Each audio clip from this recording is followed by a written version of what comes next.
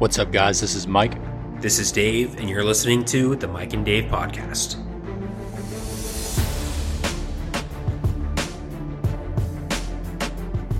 What's up, everybody? This is Dave, and welcome back to the Mike and Dave podcast.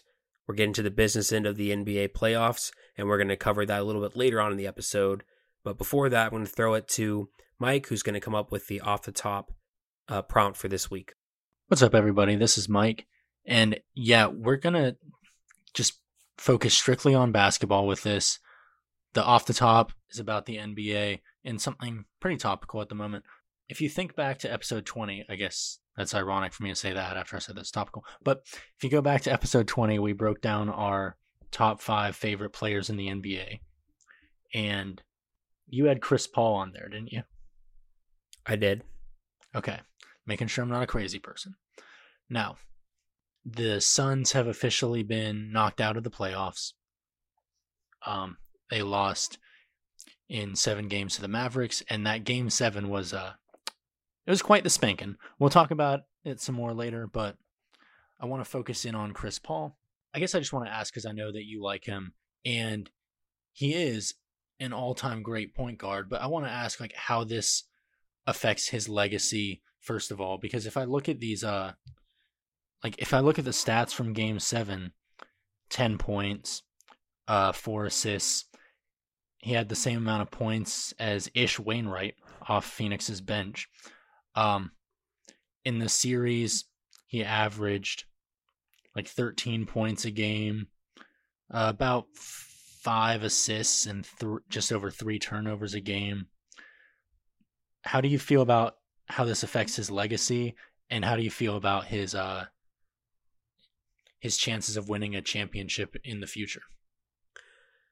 Well, honestly, I really don't know if it affects his legacy too much because it's kind of just the same thing that we've seen, you know? I mean, I think his legacy is regular season point guard, but then he gets to the postseason and then he kind of flops. Now, he's had some great moments in the postseason. He had some great moments in the postseason this season as well, but when it came down to it, he just didn't perform.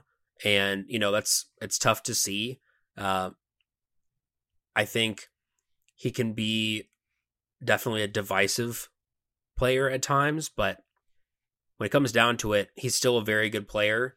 I don't think that, I mean, this Game 7 loss isn't only on him. Everybody was terrible on the Suns. I mean, it was an absolute beatdown. And if you look at him and you think, man, you know, he's the leader of that team, other than Monty Williams, of course. Maybe you say, like, all right, Chris, like, you needed to rally the troops. You needed to get something going because the Mavericks are, you know, they came to play tonight. So, like, I think there might be a little bit more responsibility on his shoulders there. But at the end of the day, the Mavericks came out, they dominated. The Suns just didn't have it for whatever reason. I don't know why that is. But, you know, it's sad. I think this Suns team, I don't know what's going to happen with Chris Paul moving forward. Whether he sticks with the Suns, he finds another team. Who knows? Maybe he would even retire. I doubt that'll happen. But I think that this Suns team does give him a chance to compete every year. But for whatever reason, it just still hasn't quite happened. It was disappointing to see how the Suns just kind of fell on their face. His legacy, I don't think it changes all that much. It just kind of solidifies what his legacy already is. And in terms of the future, I mean, the Suns still look like a team who are going to be there every year.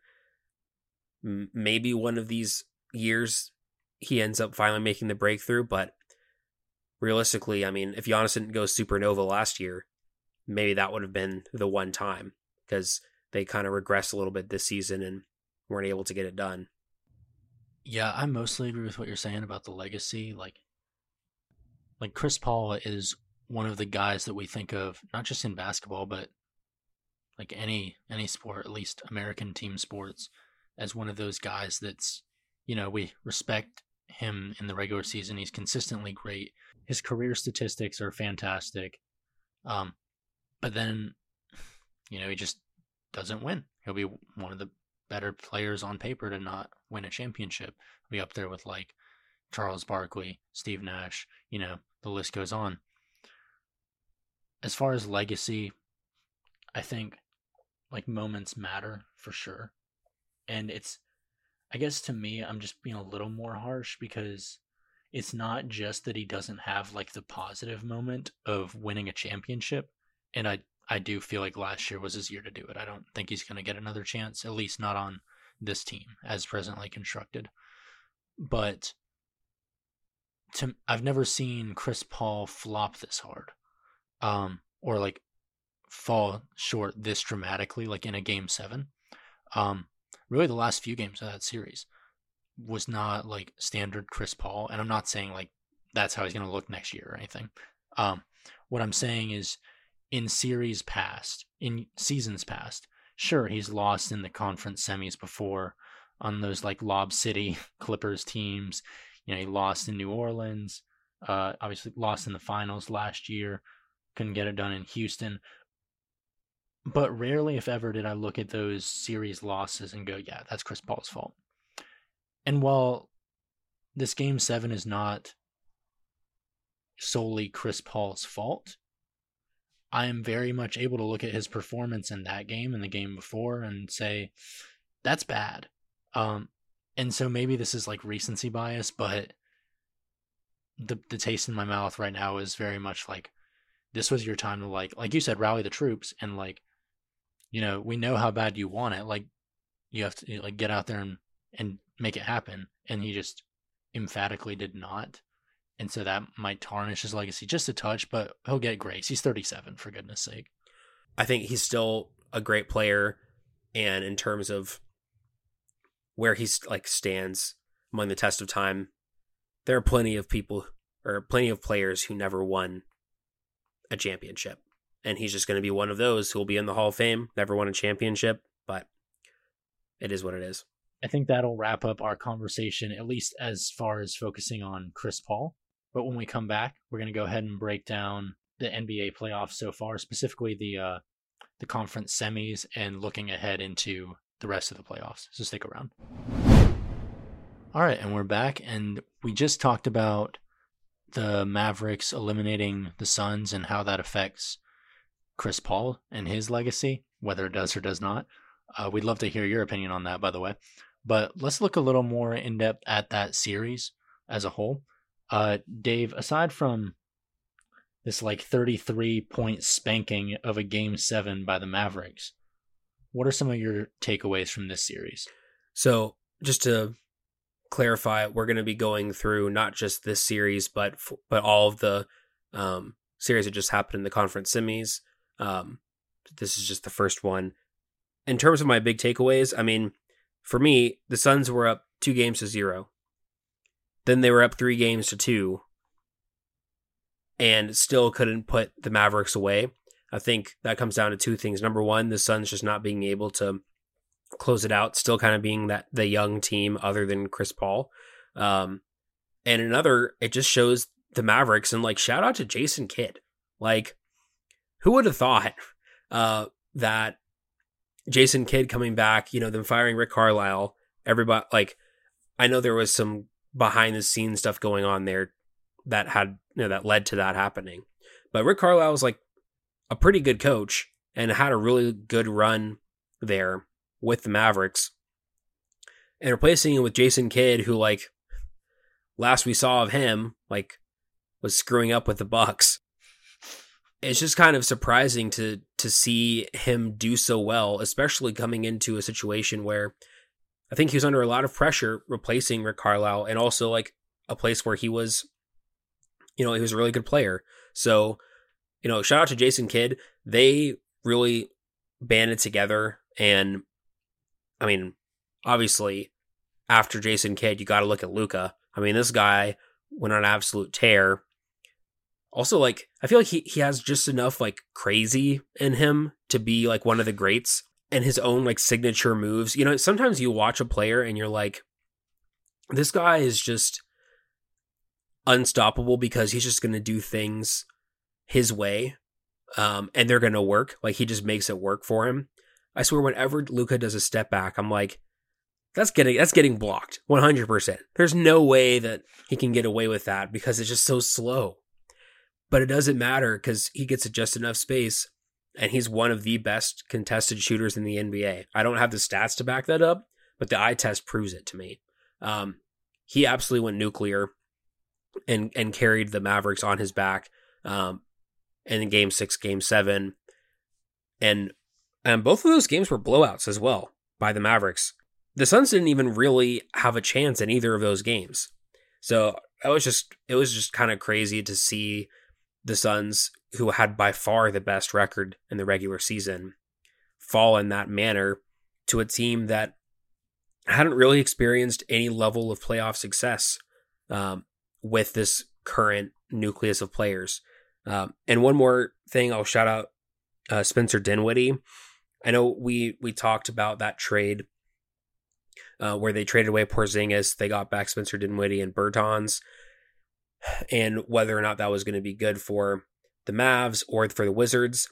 And, maybe it works out for the Wizards in the long run, but what the Mavericks got was a guy in Spencer Dinwiddie who really made a huge difference to that team, coming off the bench for the most part, but being there in clutch moments, a guy who was competitive, who really, it seemed like found his way and found his mojo once he got to Dallas after injuries in Brooklyn, more injuries, and just general ineffectiveness in Washington. He comes to Dallas, and all of a sudden they start deploying him in the right way. That's been a huge catalyst for them, as well as the development of Jalen Brunson. Sorry, Mike. But Jalen Brunson has been huge for him. He's going to get a pretty big contract, I think, when it comes time. So, I don't know. I mean, the Mavericks really impressed me. And who knows if they're going to progress to the finals or not. But, getting to this point, I think with their young core, this is a really big step for them. And for Jason Kidd as a coach and his legacy too. Yeah, I think so as well. And I mean, just to build on some of the things that you were talking about, / put some stats to that. You talked about Spencer Dinwiddie coming over and performing in the clutch. Before that trade, the Mavericks were rated the least efficient team in the clutch in the NBA. Since that trade, they are ranked number 1. So you get rid of Porzingis, you get Dinwiddie, and you go from worst to first in clutch situations. So that's first of all. Second of all, Spencer Dinwiddie and Luka are the first teammates since Shaq and Kobe to each score 30-plus points in a Game 7. Okay, there's 2 stats. Number 3, let's make it a splash of stats. This is the 5th time that Chris Paul has lost a 7-game series after starting off up 2-0. So I think those 3 stats each qualify different things that you brought up at different points there. But yeah, Luka's crazy. Let's just say that. And I think that adds even more pressure. When we look at Jason Kidd being hired. Yes, there's pressure for the 2 reasons that you laid out. His shortcomings in Milwaukee and his reputation as a player in Dallas. But there's always pressure on a coach coming in when you're handing them the reins to a team with a transcendent player like Luka, because you have to manage that perfectly as well. Imagine going into a situation as a coach and not just having to worry about the X's and O's, but also keeping this franchise player happy. Because the last thing you want to happen is to bump heads there and have Luka say he doesn't want to be in Dallas anymore. But also, I was surprised by Jason Kidd's defensive coaching. Yeah, he played good defense as a guard, but the way they defended Phoenix, especially in the last 3 games of that series, was just fantastic. One thing that grabs my attention is the way they were able to neutralize DeAndre Ayton, who thrives off of exploiting mismatches. He thrives in these drop coverages where he's able to get these A, easy rolls to the basket, or B, those nice little like 15 footers. They were able to cut off both of those. So much so that on the rare occasion that DeAndre Ayton was able to get a mismatch in the post, Phoenix just wasn't expecting it. They were not feeding DeAndre Ayton in Game 7, period. And yes, like if you're Ayton, like you can do other things to get involved, but it's disheartening when you're a big and you're not getting fed down there. You want to eat, but it was a dismantling. Phoenix never had the lead the entire Game 7. And like you said, they didn't really have a chance in Game 6 either. So shout out to Dallas. A few episodes ago, for Off the Top, you had asked me to defend the championship aspirations of 3 different teams. And in that conversation, we ended up talking about like the Bucks being scary, or, and I said they're much scarier than Phoenix. Feel good about that now. I mean, obviously the Bucks lost too, but like at least theirs was like they put up a fight. Phoenix just kind of like laid down and just accepted it. So, well, I think that leads us very nicely into talking about that series. Obviously, the Boston Celtics versus the Milwaukee Bucks, and really what I think was probably the best series out of any of them in this past round. I mean, you have the defending champs coming up against a team that really hasn't experienced a whole lot of success in quite some time, but historically is the most successful franchise of all time. And the Celtics were finally able to cross that threshold from kind of up and coming, hopeful, like makes the playoffs but doesn't quite go that far. And they were finally able to cross that threshold into a real contender. And so much of that was due to the defensive scheme changes that they made in the second half of the season that ended up proving vital. And what's crazy is that Robert Williams was a big piece of that. But Robert Williams hasn't even been playing for quite some time, and they were still able to play decent defense. Obviously, Giannis is going to Giannis, but I'll also say Chris Middleton missing was pretty devastating for them too. If I look back to the Hawks series last year, if Chris Middleton is not playing, then maybe the Hawks end up winning that series. Maybe they win the whole thing because he was going off against the Hawks, making all types of shots he had no business of making. So that definitely made it a little easier on the Celtics, but still, their defense really stood out. And, Jason Tatum, I haven't really been a huge fan of his. I feel like he's just kind of acted like he was one of the guys before he actually was. But this series, I mean, he backed it up for sure. When it came down to Game 7, you would think, oh, the Bucks, they've got the championship pedigree. They've been there. They're going to have what it takes. Nope, they got absolutely blown out by the Celtics. They only scored 81 points. And you know what? Freaking Grant Williams coming out of nowhere, who used to not even shoot threes. Really, when he came into the league, he was not a great three-point shooter. All of a sudden, now he's out here draining 7 threes, scoring 27 points. I gotta say, I just was not expecting it. I would have thought the Bucks would have won that Game 7, but shout out to the Celtics. Ime Udoka was the right choice to be the coach. And last thing, I remember when Brad Stevens, like when he became a member of their front office and stepped away from the coaching role, we were all like, wait, what? That is not what we were expecting to hear at all. Brad Stevens was a good coach, but it ended up being the right decision. I don't think the Celtics got further than this under Brad Stevens' tenure as the head coach, and I think he's done a good job in the front office, and Udoka's shown what he can do, and with his, and with the adjustments, with the way that the team has worked through their chemistry issues, that was a big thing too for them. Everything is just kind of showed that they're maturing and that they're ready to challenge the Heat in what'll be a very interesting conference finals in the East. Yeah, I think how well Ime Udoka has been in his first season as head coach has been like shocking to me in the best way, of course. Yeah, it's tough that the Bucks had to play without Chris Middleton, but if you're the Celtics, you still get to say like, yeah, even if we didn't take down a like 100% Milwaukee team, we took down like Giannis at Giannis's best, and Giannis is one of the best, if not the best players in basketball. Like, that's worth being super hype about. One thing I'm looking at with this series, if you think about like what makes a championship team, a lot of the time people will think about like, a point guard and a big. And while that is often the case, that's not always the case.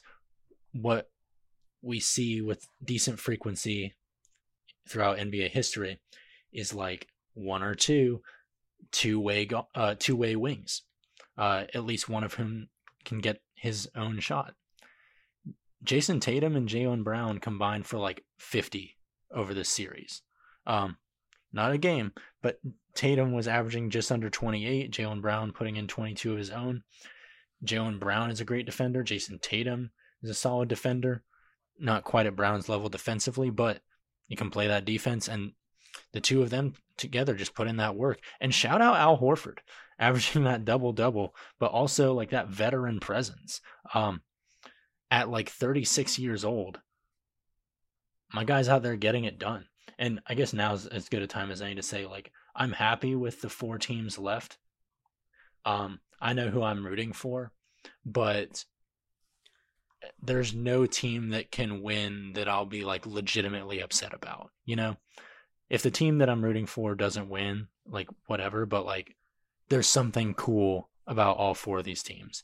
And with the Celtics, that for me, that would be to see Al Horford win his ring. But shout out to him, and shout out to Giannis. I mean, I already mentioned it briefly, but like the dude just does everything and puts his all into every play. And so, yeah, he doesn't get the repeat, but still, like he gave us his very best until the end. And, I can't fault him at all for that. The Celtics were just clicking on all cylinders. They did everything they needed to do. Their scheme was top notch. So very good job for them. I will say, on a less serious note, buddy from high school, shout out to Dre. Watching his Facebook, he's a big Celtics fan. Watching his Facebook posts like over this series is just comedy. Like he'd be like, "Someone help me! I'm not okay. I'm like hurting," and then his family's like, "Are you what?" And he's like, "Celtics are losing." And he'd be like, I'm nervous. The Bucks are gonna game 1. Bucks are gonna sweep us. It's over. Game 7. Like, oh my gosh. I'm like, oh yeah, it was never in doubt. We're good. I'm like, what? But good for you, man. Congratulations. Well, I heard you mention that you think you know who you're going to be cheering for to win the NBA Finals this year. I can only imagine that would be because your favorite player in the NBA is on one of those teams. That's Jimmy Butler, and that's the Miami Heat. So let's talk about... Wait, am I right? Okay. Absolutely. Okay, yeah. I was about to say, if you're like randomly like, the Warriors, I'd be like, why? But anyway, so... Nostalgic. Yeah. But yeah, so let's talk about that Heat-Sixers series now. Mike, what were your big takeaways from that series? Miami winning that one 4-2. Obviously, Joel Embiid got hurt during that. The whole James Harden thing. What were your thoughts on the Heat versus the Sixers in the conference semis? One thing that's interesting to me about the Heat, it's a weird place to start, but looking at Duncan Robinson of the last 2 years compared to how he's being utilized, if at all, now.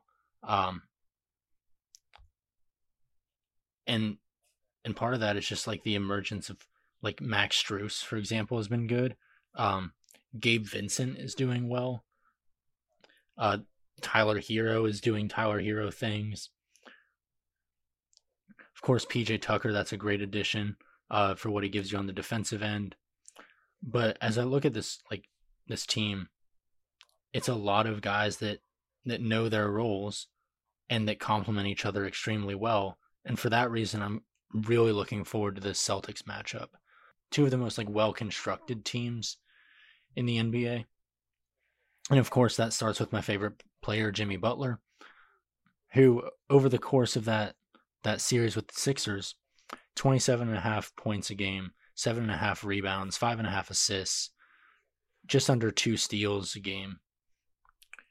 Talking about a player that can get it done on both ends, my goodness. You already know how I feel about Jimmy Butler. I've said it plenty of times before, but on any given day, he can look like the 25th best player in the NBA. On any given day, he can look like the best. And he spent a lot of time in that series looking like one of the best. And I think that's going to be a huge X factor in this series. For how many of these games against the Celtics does Jimmy Butler look like the best or one of the best players in the NBA? I'm looking at that matchup between Jimmy Butler and Jason Tatum, and I am going to address the Sixers real quick, but in just a second. But I think that Jason Tatum is more likely to just drop 50 on you, but Jimmy Butler affects the game in more ways, and so he has everything it takes to be the best player in this series. I think that's going to be the X factor there. But the main thing I want to say about Philadelphia real quick is you have the Ben Simmons nonsense all season. You trade for James Harden. Dave, you and I talk about that trade on the podcast and who wins that trade. And we talked about how nice it is for them to be rid of that drama, all this. They get James Harden just for him to shoot twice in the second half of that game 6. Dude looks disinterested. I feel bad for Embiid, honestly. Have the season of your career. You're balling in the playoffs. You're playing through multiple injuries, as always he is, right? But he's got the face mask on. He's got the leg pain. And he just has to deal with this nonsense. It's sad. I don't know what Philadelphia does moving forward. I certainly wouldn't offer much money to James Harden, but then that means they really, really lost that trade, because then you trade Simmons for nothing, basically, if you don't get Harden back. I will say that a criticism that I've had of Embiid in the past did reign true again in that game 6. And I'm not going to push him too hard on this. All the praise in the world. He was carrying that team and he was hurt. But if you remember what I said about him against the Hawks last year, he can dominate every possession, but then he settles for a lot of jumpers. And I think it was Chris Broussard that said it best last week, but he may as well have been 6'5" in that game 6, because he was not interested in banging down low. Again, not blaming him because of the injuries, but that's something that I've seen in numerous series over his career now, and that's going to be the next step he needs to take, because all the fun of having Embiid goes away if he's settling for elbow jumpers. First things first, the Simmons-Harden trade. The big thing for me was that take away Ben Simmons, take away James Harden, the Nets are getting a couple of first-rounders in there. So, let's say neither of them stick around or are productive for the following years or whatever. The Nets still get these picks that they can use to develop these future assets. The Sixers went for it. They're oh, James Harden is the guy that we needed to go to pair with Joel Embiid, with Tobias Harris as a distant third of a big three, which Tyrese Maxey probably ended up being more of the third guy, which I will mention him. He had a very good season. Tyrese Maxey did. I think kind of came out of nowhere. Nobody was really talking about him when they were talking about the Sixers, but James Harden actually, I think, did have a positive impact on Tyrese Maxey, at least. Maybe not the Sixers in general, but actually, I will say he probably had a positive impact on the revenue of strip clubs in the Philadelphia area. But other than that, and Tyrese Maxey, not a whole lot. But that's beside the point. But anyway, I think the Nets, I said at the time, the Nets win this trade. I will repeat again, the Nets won the trade. I don't care that Simmons didn't play at all. You could argue that James Harden, while he did have a couple of good games in that series, he didn't come through. He was not the guy when they needed him to be. And maybe he's just going to be one of those that is paid like like one of the best players in the league, but isn't the type of guy who can lead your team to the promised land. He's not the guy who's going to come in and save your franchise. He's just going to come in, do whatever he wants, whenever he wants, and then leave because he's not satisfied anymore, or because there aren't any new strippers for him to throw money at. My man throws more dollars in the club than he does balls at the basket. I mean, you're not wrong. And I will say the change that they made to like drawing fouls and like cheap fouls and stuff like that, I think that did affect him in some ways, but I think he was starting to decline before that even happened too. I wouldn't just say, oh, like now he can't live at the free throw line all game, so that's the reason why he's not as good anymore. I do think that continuously getting to the free throw line helps you stay in a rhythm and gives you obviously a lot of quote free points. But yeah, I mean, Harden was a disappointment, of course. Like you said, Embiid, he did all he could. They just didn't quite have enough. I was disappointed with how little Matisse Thybulle played. I think that he didn't really have much of a chance to make much impact on the game from the Sixers' point of view. So that was kind of unfortunate. As far as the Heat go, I agree. I think the Heat and the Celtics, that's a really good matchup. I think they're similar in a lot of respects. And some of those individual matchups are going to be interesting to watch. But I think both teams really compete. Like, really compete. It reminds me a little bit of college basketball in terms of the defensive cohesion, the commitment to defense.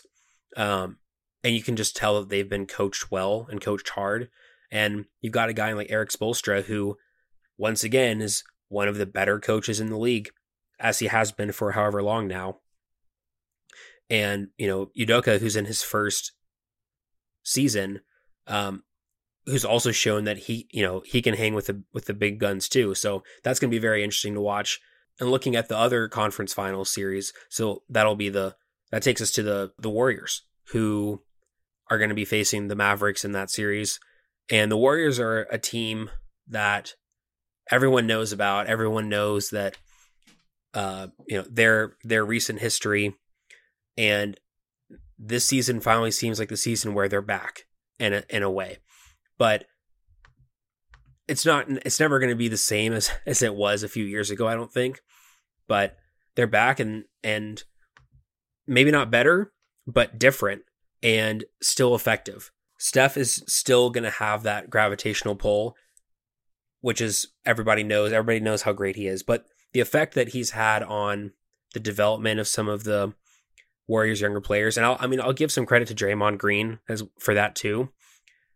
I think those guys have really taken to some of these younger players and really worked to help develop them, as well as the Warriors coaching staff, of course. But I mean, you look at guys like Jordan Poole, Gary Payton, Kuminga. I mean, these guys are if not teenagers, then super young in the league, but they're learning from the best. And I think it shows where maybe Steph isn't exactly where he used to be. Draymond definitely isn't, but they've drafted well, they've developed well, and that's a sign of a good organization. I think that series, of course, is marred by the fact that Ja Morant got hurt. Really sad to see. I've personally, we're talking about my favorite NBA players when we did those top 5 rankings a few episodes ago. Ja Morant was near the top of my list for my favorite players in the NBA. And this season, he has been unbelievable. He's been so good. The Grizzlies as a whole were so good. But I got to say, when I look at Morant, I'm kind of not surprised he got hurt. And he's also like not the biggest guy either. I mean, he's got that like crazy athleticism and everything, but when you're utilizing your body like that, when you're going 100 so often, it can cause some stress on you. And I think that's kind of what happened to Ja, unfortunately. I don't think that whole like grabbing at him or whatever, that is not what caused that injury.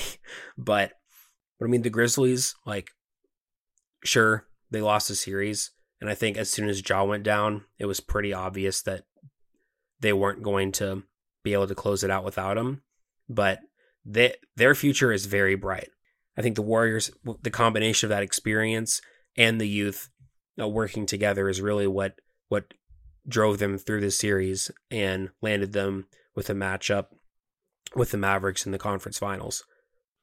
If Memphis is able to keep this team together, this core of guys, that's a championship waiting to happen before too long.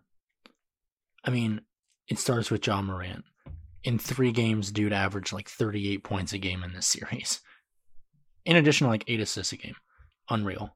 And yeah, I don't think that injury was caused by the leg grab. But the way he plays, and to his credit, this is part of what makes Ja Morant so fun to watch.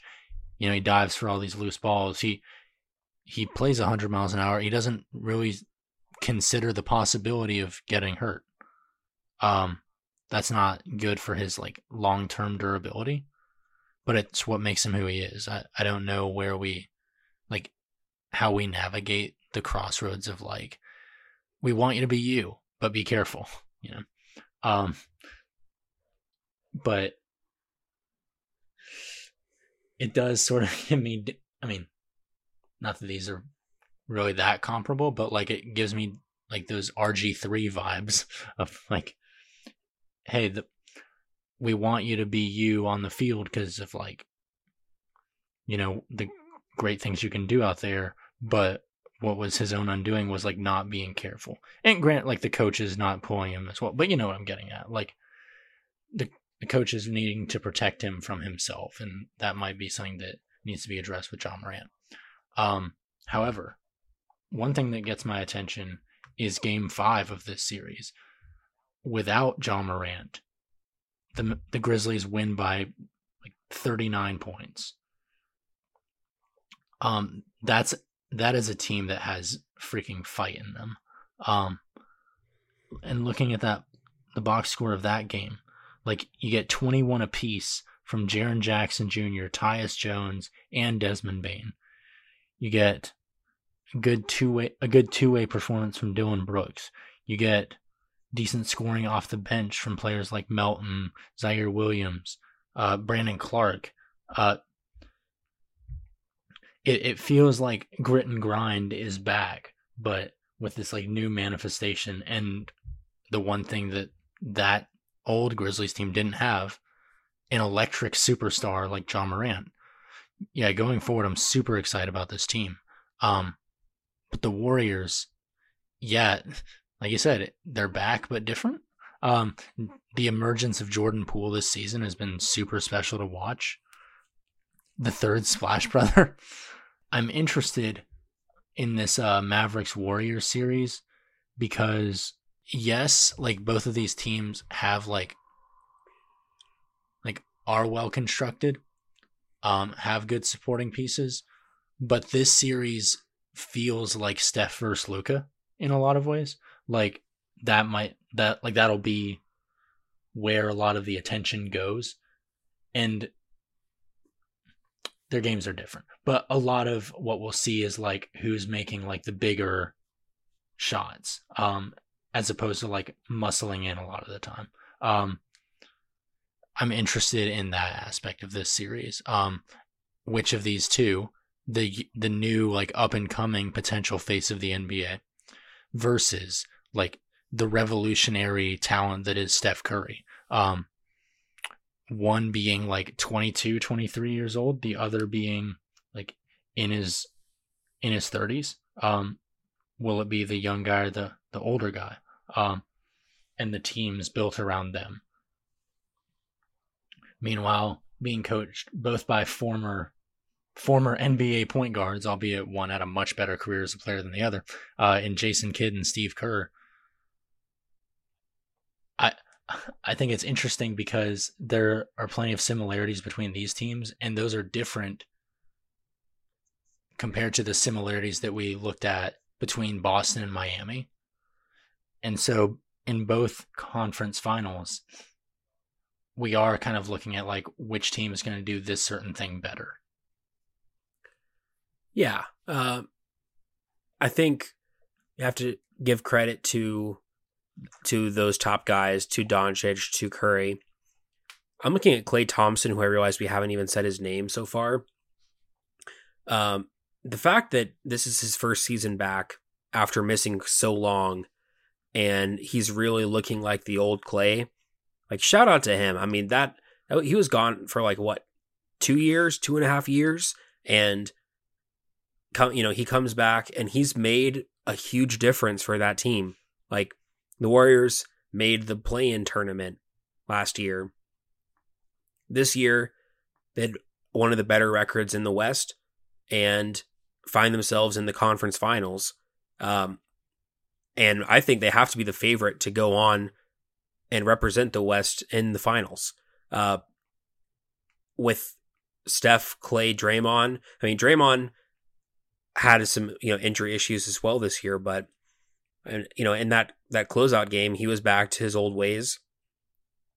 I think Klay is the third, like by far the third best player in the series.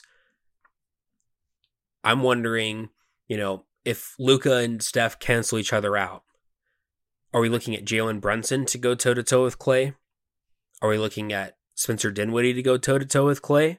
I mean, I'm taking Klay every day of the week. So I think the Warriors, again, they've got that experience. The Mavericks, I mean, looking at what happened with Dirk, Dirk made the Western Conference Finals and then bowed out to the Spurs.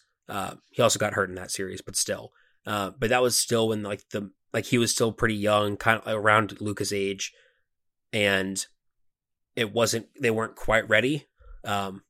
Obviously, he ended up coming back and leading them to that title later on. But I'm thinking maybe it's kind of a similar vibe of, they ended up making it the conference finals for the first time.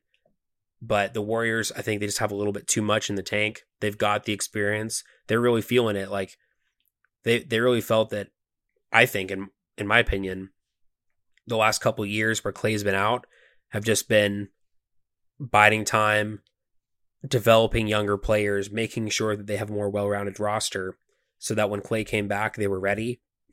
And they still have that championship pedigree on that team up and down the roster. So, yeah, I think the Warriors will probably take this series and make it to the finals. I'll probably say in 6 games, because I think the Mavericks will still, like Luka will be too much in a couple of those, but I think the Warriors overall, they have too much talent, and they're hungry after not really being a part of the picture. I think they want to prove that they're still here.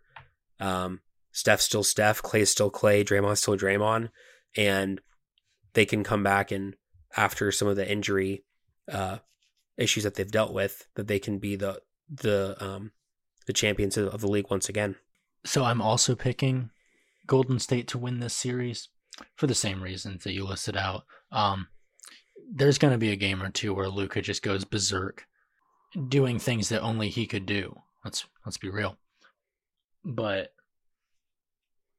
I mean, the word you used was pedigree, and I agree with it. And even if Draymond isn't playing the best, something needs to be said about on-court leadership, which he has, that I don't really see like to nearly the same degree on Dallas.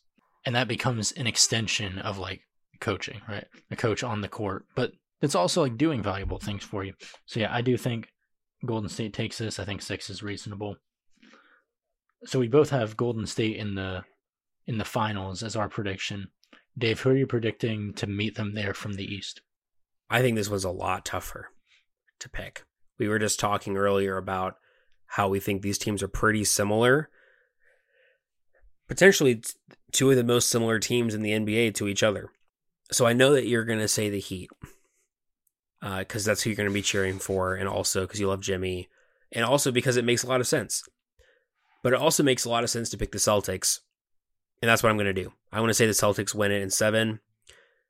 I think them beating the Bucks is exactly what they needed to get over the hump that they've been stopped by for the past couple of years.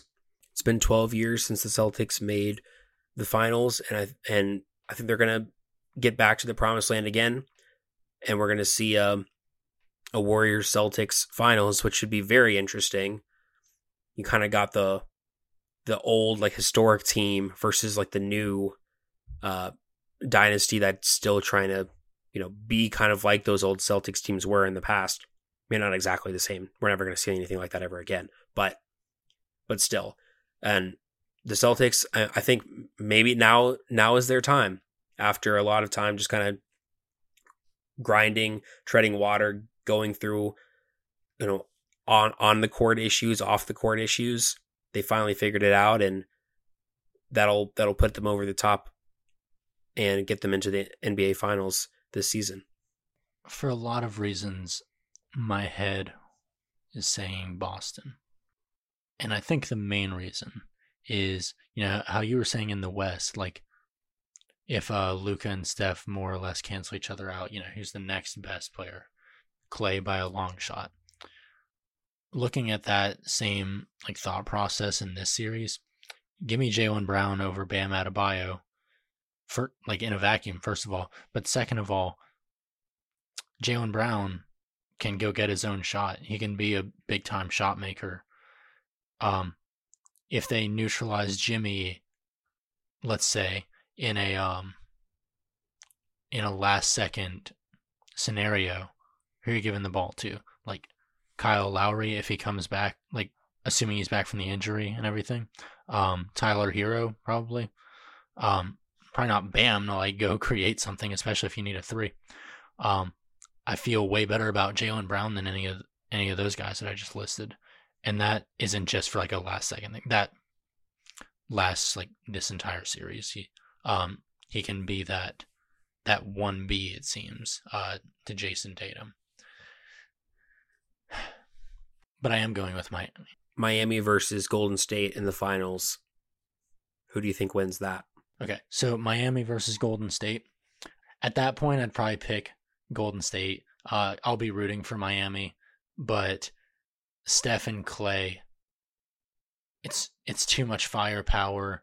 It's not the type of force that Jimmy is really designed to neutralize in the same way that he can, switching on to the hotter of Jason Tatum and Jaylen Brown.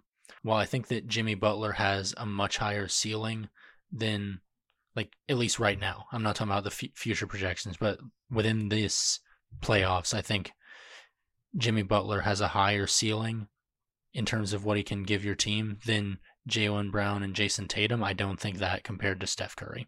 The impact that Steph Curry can have on any given game is astronomical, and that's not even factoring in the potential of Klay Thompson dropping like 40 points without dribbling the basketball.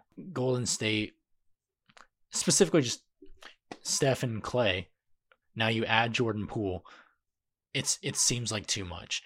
Is it impossible for Miami to beat them? No, of course not. And I'd be rooting for them, but I would pick Golden State in 6 in that matchup.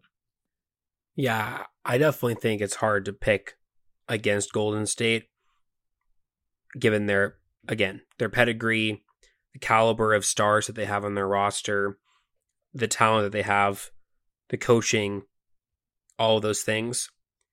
I will say, though, I think the Celtics match up fairly well against the Warriors.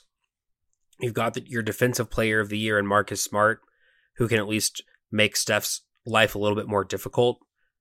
maybe not stop them, but slow them down a little bit at least.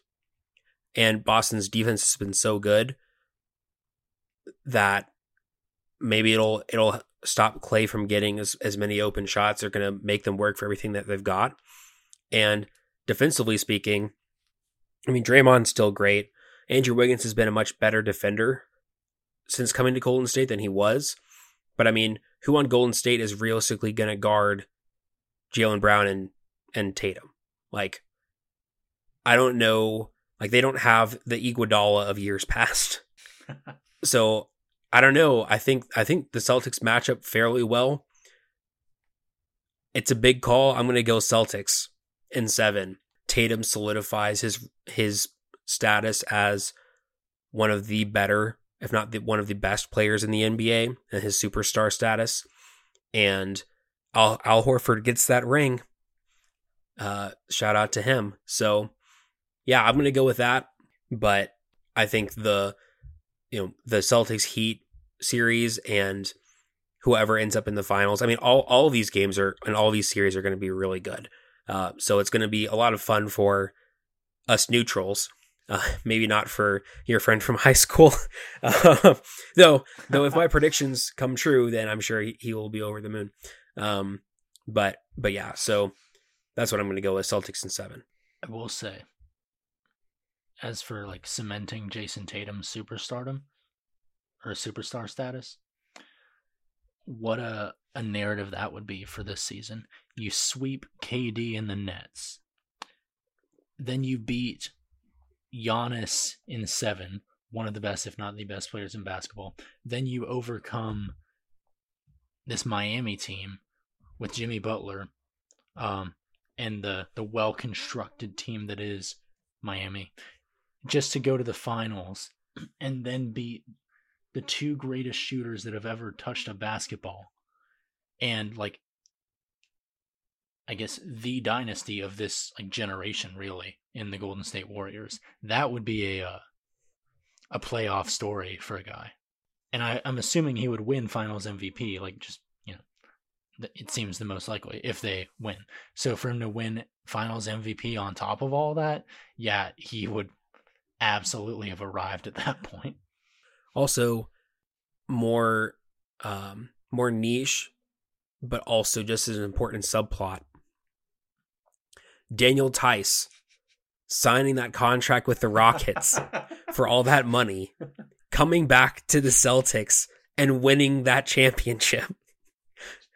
I mean, what a story that would be. I mean, talking about a guy who's getting it all. Like, dang. Yeah, I still want Miami to win, despite that. I mean, it's not like we even like Daniel Tice, but that would be hilarious. Yeah. Secure the bag, get the ring, the whole thing. And I don't know if you remember who went off in the G League and therefore got signed to a contract by the Boston Celtics. But your guy, Nick Stauskas, my man, out of Michigan, would get that ring. So interestingly enough, no matter what team wins the NBA championship this year, a former Michigan Wolverine will get a ring. We got Stauskas on the Celtics, Duncan Robinson on the Heat, Trey Burke and Tim Hardaway Jr. on the Mavericks, although Hardaway's not going to be playing because of an injury, and then Jordan Poole on the Warriors. So a Michigan player is getting a ring this year. That's going to wrap up our takeaways and our breakdown of the conference semis, and then who we think is going to win in the conference finals and in the finals itself. And when we come back, we're going to get into, as always, the hot seat and the fun fact. All right, so now it's time for this episode's edition of the hot seat. Sometimes we'll scour the sports world and go, oh, what would be a fun hot seat this time? Sometimes we'll pull from these random sports or whatever. We've done like European soccer games and things. Yeah, tonight is not one of those times. If you like NBA basketball, you have already seen this. We've got to talk about this man, Pat Beverley, man. Yeah, he's been all over like First Take and all this, talking primarily about like the Suns and Chris Paul, among other topics. And this could have been a "that's disrespectful." Suffice it to say, I don't disagree with every single thing he said, but still, shut up. So, like, he was talking about how nobody in the league fears the Suns, as if the dude is like the representative of every player in the NBA. But he said no one really fears the Suns. Instead, people fear Luka. He was throwing mad shade at Chris Paul. He called him a cone. The idea being that he doesn't play defense. He just does the chippy fouls, but you can actually just like maneuver right around him. He claims to have like dominated him when he was in high school at like some camp where Chris Paul was already an NBA player. He's talked about like, why doesn't Chris Paul get the same quote slander as other superstars when like other superstars fail to produce in big moments, they get talked negatively about, but the same doesn't happen for Chris Paul. Instead, he seems to get more sympathy, let's call it. You're free to feel those things, but like it's also big talk for someone that was balanced. Like you've been watching the playoffs from home for a bit now, dude.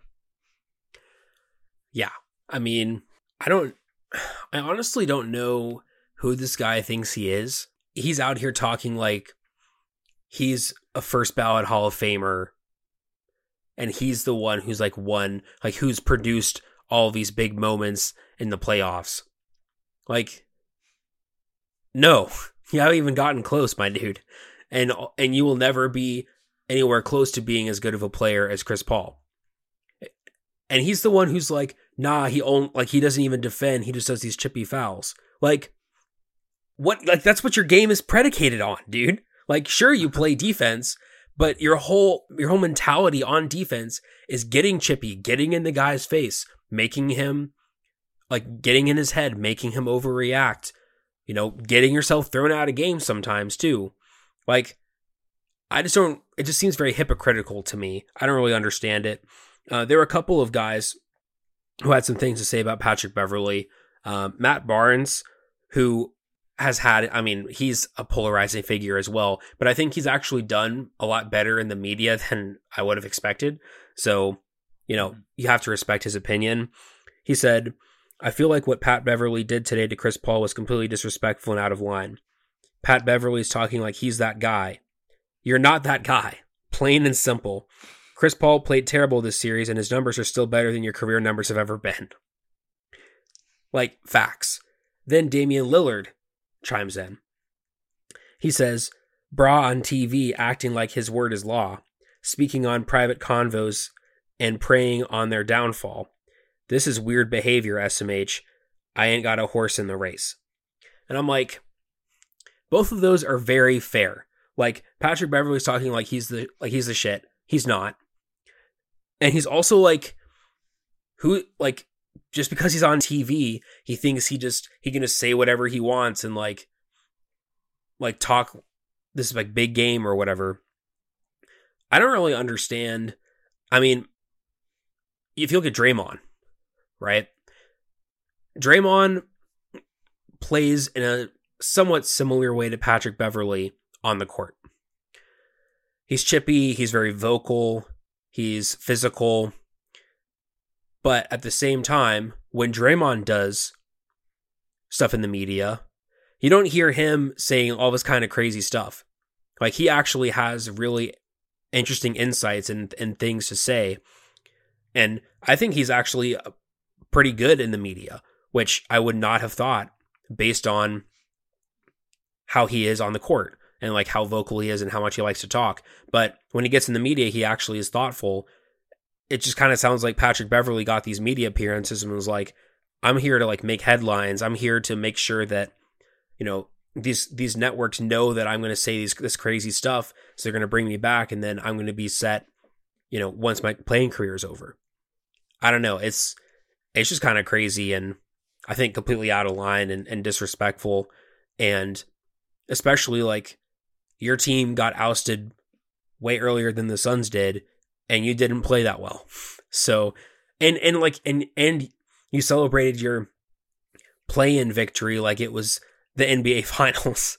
Like that was the biggest game of your life. I don't know. It's wild. Out of line, yeah. Out of character, no. I mean, what he is on the court is a pest, right? If everyone in the NBA was cool, calm, and collected, not prone to just like getting emotional or whatever, would Patrick Beverley have a job? I mean, maybe. But his defense is fine. Like, don't get me wrong. It looks better because he's able to get in guys' heads. Because he's able to like tick guys off, be irritating, etc. And that's all he seems to be doing now. But now it's like, what's the point? At least like on the court, you can say like, okay, well, if I get in this guy's head, he won't play as well. I mean, he made it look like he was defending Kevin Durant just by getting Durant in his head. That was a couple years back. But now it's just like, dude, all you're doing is just like calling Chris Paul out for no reason. And the reason I assume that to be is jealousy.